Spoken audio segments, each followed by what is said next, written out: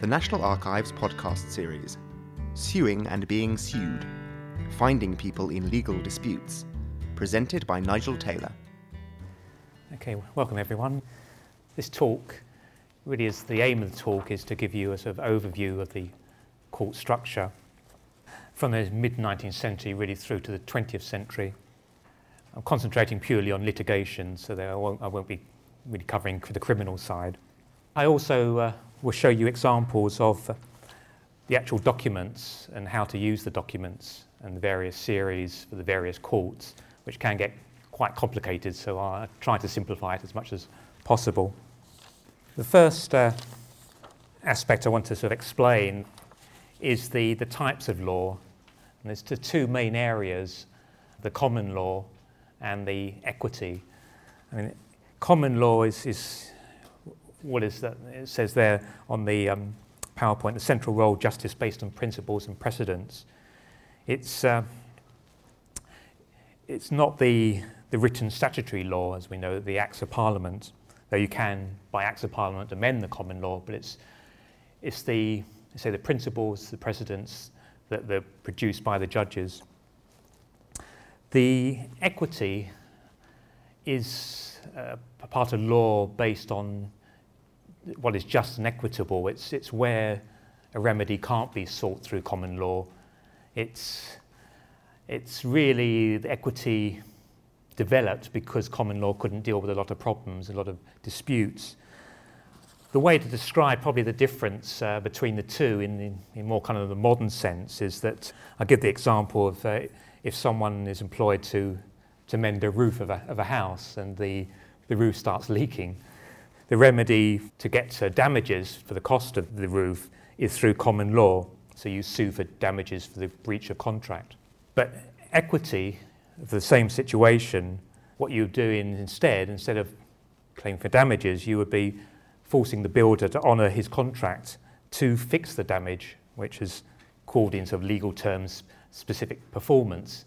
So so common law is a lot of sort of claiming monies, damages, but equity is more trying to force someone to carry out something they should be doing. So maybe it might become a bit clearer when I show you the records. The common law, in terms of common law courts, the big three common law courts are Court of King's Bench, the original Court of the King, Court of Common Pleas and Court of Exchequer. The Court of King's Bench is technically the highest court. They very much competed for business, the courts. There's a lot of crossover in terms of the types of cases they heard. Some of the courts specialised. For example, King's Bench, you tend to have more libel cases, or libel and slander cases. Court of Common Pleas dealt with certain types of freeholder disputes, or sometimes there were fictitious disputes where it was just a means of passing land or property to one person to another, just a sort of legal, they call it legal fiction. Court of Exchequer, they dealt with a lot of revenue cases and disputes over tithes. So there was sometimes a little bit of variation. In terms of the business, certain times you found King's Bench might have had the main business, majority of the business, maybe Common Pleas second, Court of Exchequer third, but it did vary, and by 1860, in fact, I was looking up on the official statistics that were produced in the parliamentary papers, and in terms of writs, which are the writs of the way of starting a case, in 1860 there were 30,000 in King's Bench, 25,000 Common Pleas, and Exchequer 41,000. So you could see it's reasonably equal, the Court of Exchequer at that time a little bit ahead. Equity courts, probably Court of Chancery is probably the best known in terms of family historians, because the records produced for the Court of Chancery tend to be full of detail about individuals, families, estates.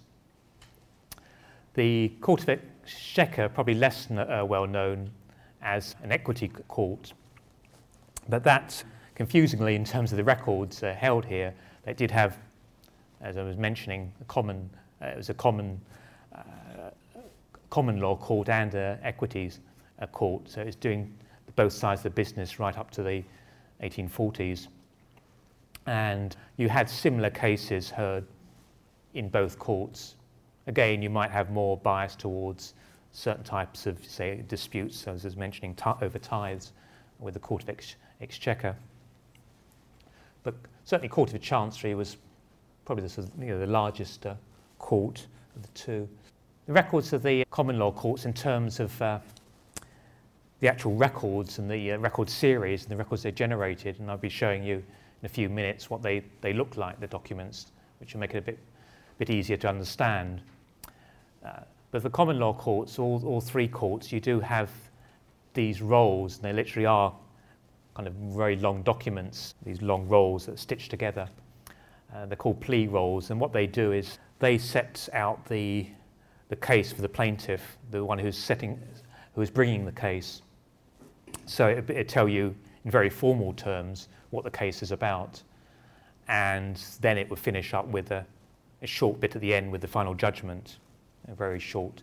Sometimes you get the defence from the other side, so it'd be the reply from the one who's defending the action. And say these records tend to be very formal. The other thing I'd mention at this stage is that up to 1733 they are in Latin, virtually all the documents, apart from a slight hiatus during the Commonwealth period when they were written in English. So that can be a bit of an obstacle to these records, which is in direct contrast, by the way, to the equity side records, the Chancery and Exchequer, which are mostly in English. And the way into these plea roll records are these so-called docket books, which act as indexes. And again, I'll show you what these look like in a minute. Judgment books, they are basically give you just one-line entries, just giving you the outcome of the case. They don't tell you much. But sometimes that may be the only thing surviving. Rule books are really writing in book form. They're writing out all the directions and orders throughout a case. So that's quite good for tracing a case right from beginning to end. And so those records are not indexed, but they are arranged by year. So if you know a year or years, then you can go through page by page. Affidavit, probably might be familiar with sworn statements. Fortunately, for the common law side, there's not that many affidavits surviving. There have been what they call in the archival world heavily sampled. So the good thing is a lot of them are listed by name on our online catalogue. There was a reorganisation in the 1870s, from 1876 onwards, where you had a Supreme Court of Judicature was formed. And this was both a restructuring of the courts and also trying to fuse as much as possible the common law and equity together, though you still had, as you can see here, a Chancery division and a King's Bench division, so you still had that divide between equity and common law to a certain extent. But by this time you can see Exchequer and the Common Pleas courts have disappeared, so it's more kind of streamlining and probably easier to follow in terms of the records. Most of the records I've been talking about were the courts where the cases were heard were at Westminster, in the palaces of Westminster, the Westminster Hall. It's only in 1882 that the purpose-built building, as we know now, along the Strand was created, and which was much needed because the courts up to then were very sort of dingy and crowded, and so it was a step forward. But outside of Westminster, cases were heard on circuit. As you may be aware, with criminal cases, but they also, less well known, also in civil cases were heard at assizes. These are arranged by the same circuits. So you have, like, for example, Western Circuit would cover all the western counties, Dorset, Devon, etc. The records are not that plentiful. You do get minute books, which are not minutes in the sense of writing out what was said in court, but they're just brief notes of the parties, what the case was about, and the verdict. But those quite often survive. You also get sometimes submitted to the plea rolls I was mentioning. Also the posterior returns. These were again very short notes of the judgment that were returned to Westminster. So you might sometimes have something surviving for a case that was heard in, say, Yorkshire, appearing in the central records, either in King's Bench, Common Pleas or Exchequer. From 1876, you do have these cases heard, and by 1876 they're suddenly being called district registries of the High Court, which exist today. And then you get the pleadings, which is basically the statement of claim, defence, and the judgment order, surviving in the big pleading series in a series called J54. The types of cases for common law, you say a lot of these recovery of debts cases, briefly mentioned before, an awful lot of personal injury cases. Sometimes can be very simple personal injury cases, to the more complicated ones, and then libel and slander, as I was mentioning. Those were dealt with under the common law. The equity side, the Court of Chancery and the Court of Exchequer equity side, you get an awful lot of administration of the estates of the deceased, disputes over wills, trusts, charitable and private trusts. Sometimes these won't be disputes, but they just be going to the court for the directions of the judge to finalise the terms of a charity. An awful lot of wards of court, guardianship type cases for the care of infants' estates, and the sale or distribution of the proceeds of property. So you can see the nature of the cases. There's a lot of detail that you're going to find in terms of families, estates, and this is where the genealogical research, where the benefits come into play for these type of records. Records held outside the National Archives. There are, or there still are, a lot of small claim courts. Before 1846, they were collectively known as Court of Requests. Sometimes they individually were called borough courts, so you might have like Taunton Borough Court, or there may be 100 courts, Frome and Somerton 100 Court. So you had a lot of these small, very small courts. A lot of them, they dealt with very small claims, or at least below a certain amount. They were popular with a lot of businesses in boroughs who dealt with it to claim costs from other businesses or for people they were transacting with. From 1846, the county courts came into existence. County courts existed for a while in the medieval times, then sort of disappeared. But then the concept was resurrected in 1846, and the county courts, as we know them now, for most towns in the country, or a good number, have their own county courts, and again deal with cases up to a certain amount in the thousands, but they don't deal with big cases or complicated cases.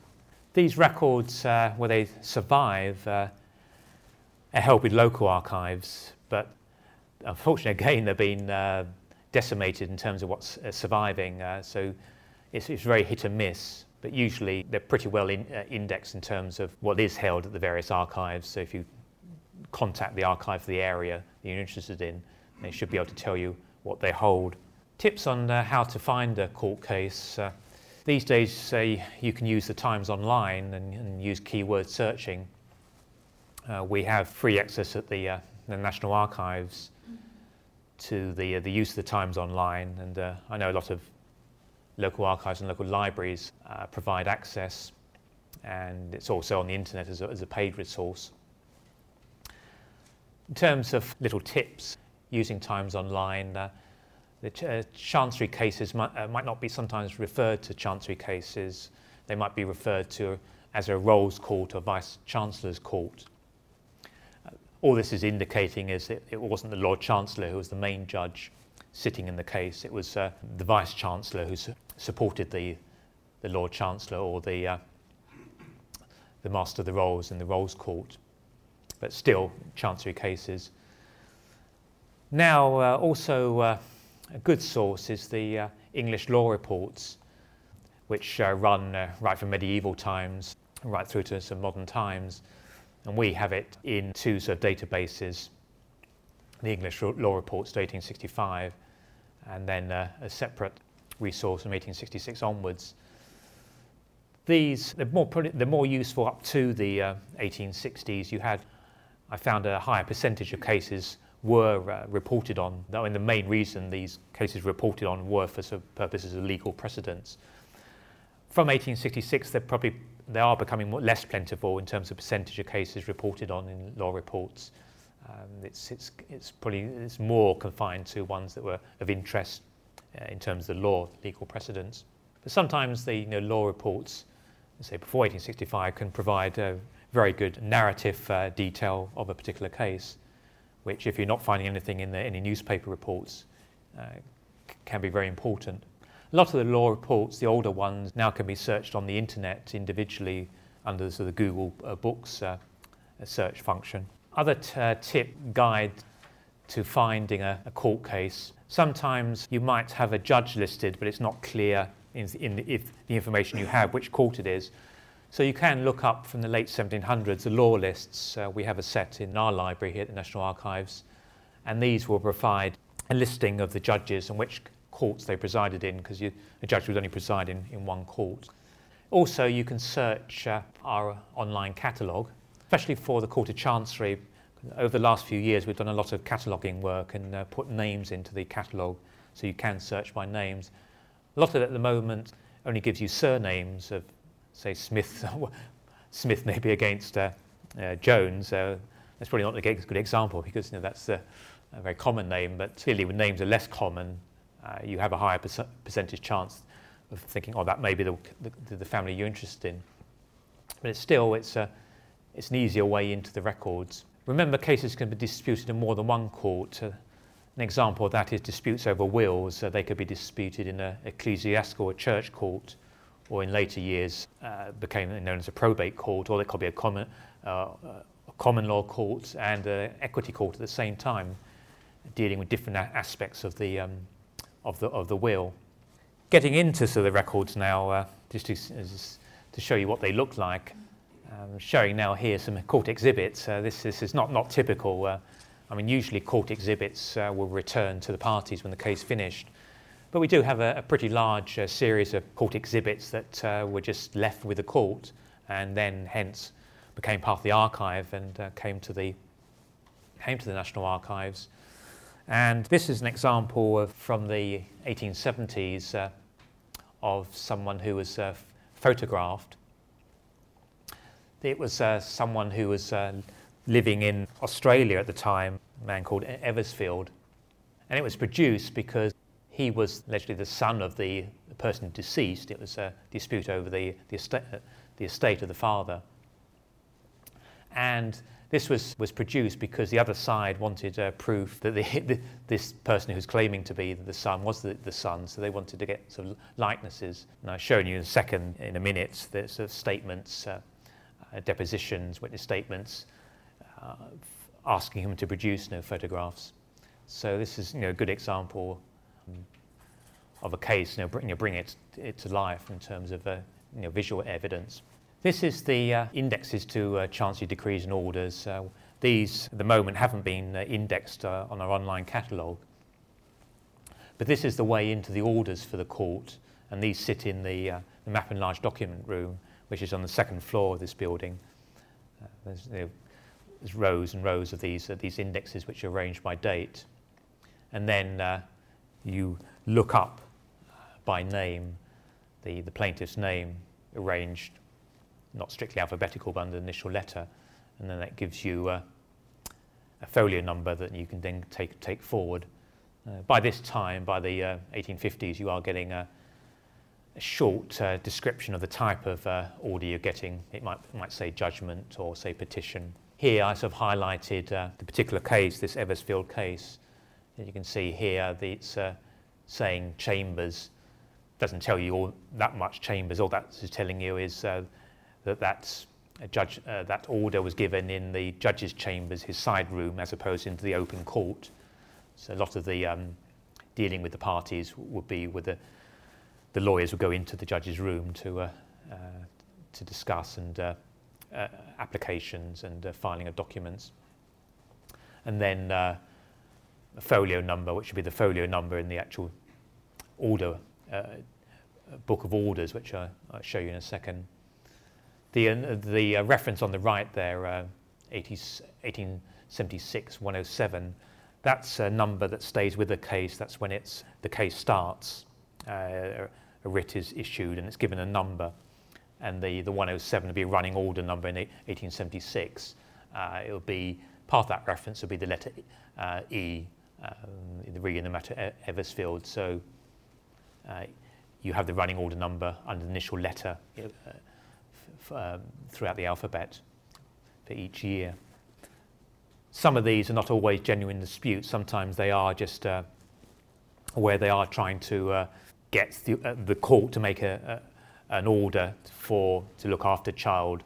It may not be two parties disputing, but so you often do find that where it's instead of just having a plaintiff and defendant name, you have that line above, and it will be indexed under that line above if you do.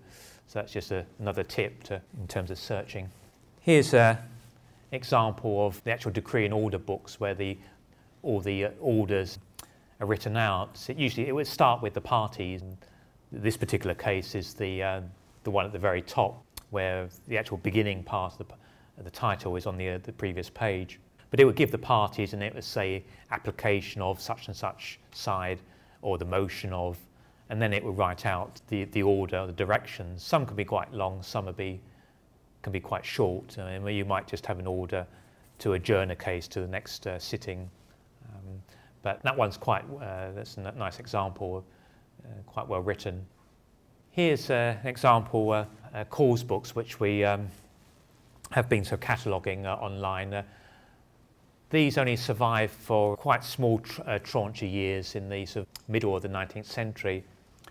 But the ones that do survive are very useful because these actually tell you dates of filing of documents like affidavits, dates of orders, so that can save you a bit of searching in the indexes and dates of filing of the original documents.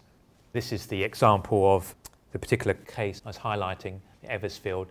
You can see there that there is quite a lot of, on the right-hand side, you get dates of particular orders, and the other side, a bit of detail of filing of other documents. So that's quite useful. Say it's just another help, in terms of searching. It's just a shame that these records don't survive for a longer period. Quickly mention on that a little bit more about the Eversfield case. I mean, it was basically the plaintiff's claim that the plaintiff was the trustee of the estate, and there was various parties, including the son Eversfield, that were disputing in terms of because there's a lot of property as well. Just quickly moving on to another great source is the masters' reports and certificates. The masters were under the judges. They supported the judges, and they did a lot of the investigation work in terms of the looking into the estates of an individual and the assets.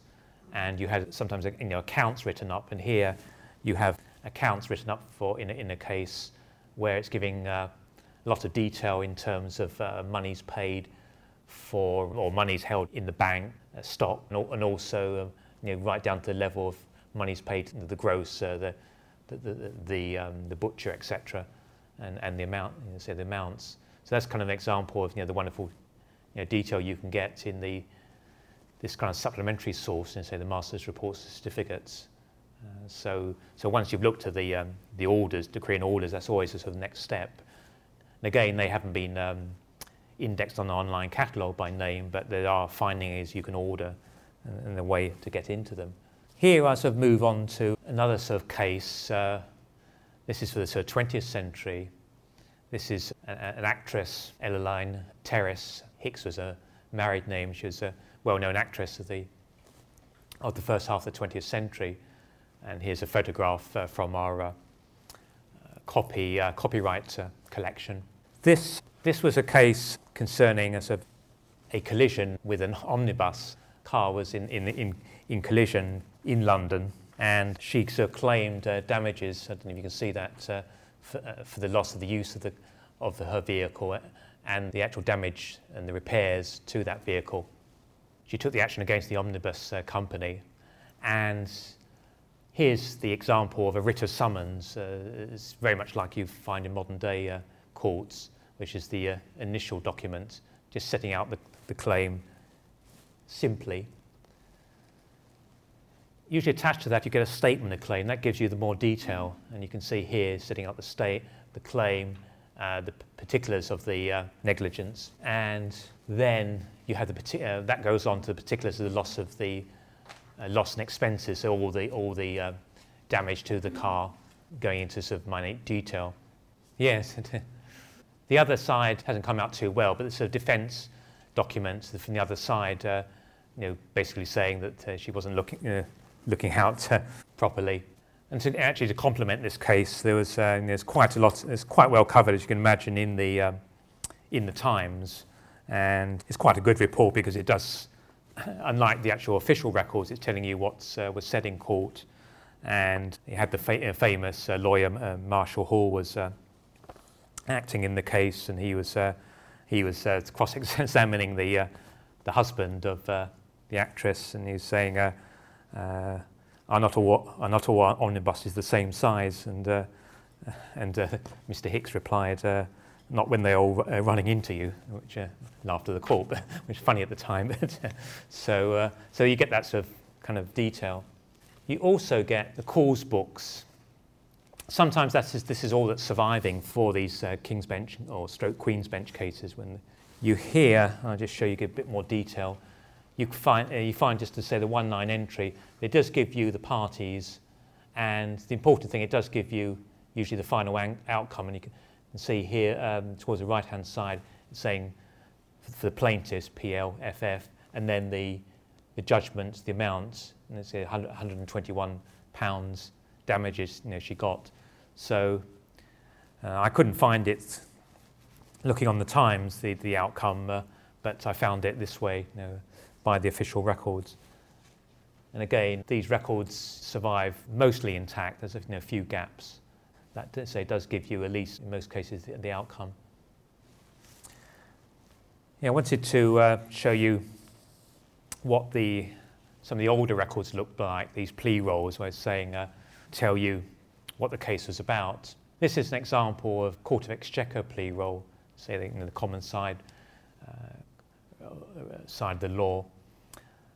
This is actually slightly smaller than the King's Bench and Common Pleas equivalents, which tend to be sort of longer and more sort of cumbersome. They are basically the membranes stitched at the top. They also numbered. And again, they start with the names of the parties and then give you details of the case and then end up with sort of the judgment.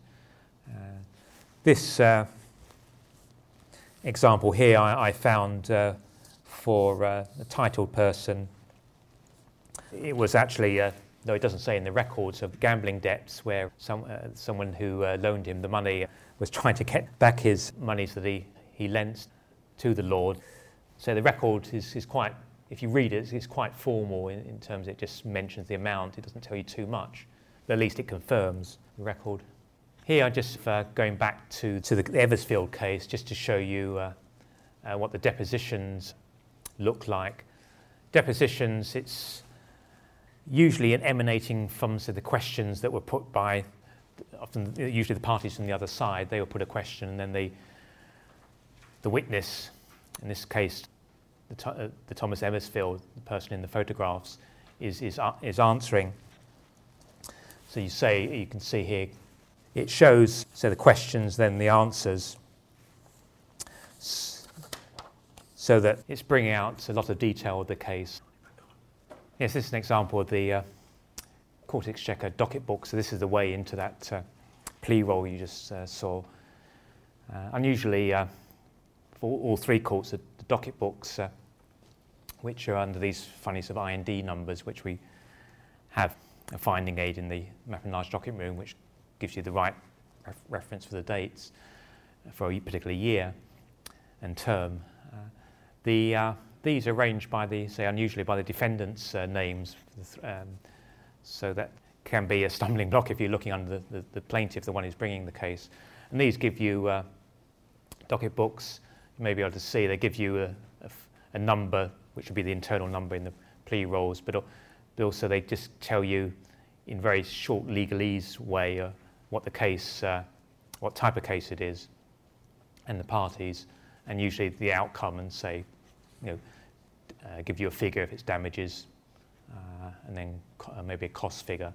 So they don't tell you too much, but at least they tell you just enough to get more information about the case and go one step further. They start from sort of medieval period right through to the 1875 to the King's Bench. So it's a massive range of years. Here's an example of the Court Exchequer rulebook I was mentioning, where you have the orders throughout the case. You can see here there's you might be able to see there's titled up with the date, and then you start off with the parties, and then it would write out the order or the direction. As I was saying before, these are not internally indexed, but arranged by date. I was mentioning earlier about the Assizes records, and here these example from 1817 to 1822. This is for the Southeastern Circuit. You can see it's mostly kind of brief details. The getting cases here, I think negligence cases, slander, but they only give you mostly just the outcome. You might get sometimes slightly longer details you see on the right hand side, but you're getting by this time a lot of, let's say, personal injuries, simple motor car accidents, divorces in the district registries. Again, if it's just to mention absolute granted, won't say much more. So that's what they look like. Here's an example of the later one, where when you're getting some of these examples I was mentioning. You can see they're sometimes can be quite difficult to use, because the clerks were sort of writing in the records, often not in a very neat form. But again, you should be able to follow in terms of when one case starts and one ends. Yes, that's what I was mentioning earlier. Getting back to the Eversfield case with the depositions, I wanted to show you where you may be able to read this, where he's actually asking Thomas Eversfield, did your mother get on with this family? And he's saying that they weren't particularly nice people. They were dissipated lots, which is so extraordinary detail. And say the previous questions and answers provided unbelievable detail in terms of his life in England, his movements, where he's living, where he is working between different years, because all of this was salient to sort of building up a picture of the other side, wanting to confirm that he was the right Thomas Eversfield in this particular case, the son of the deceased. In later years, you get these typed up. This is probably an unusual example in the sense that I found it among the pleading series with the statement of claims. Usually, depositions you have a separate series. Not too many of them survive, but for the when I say not too many, there's quite a percentage of records, depositions for Chancery. It's along with affidavits. So, and so that's where you're getting the details of each case. So that's the end.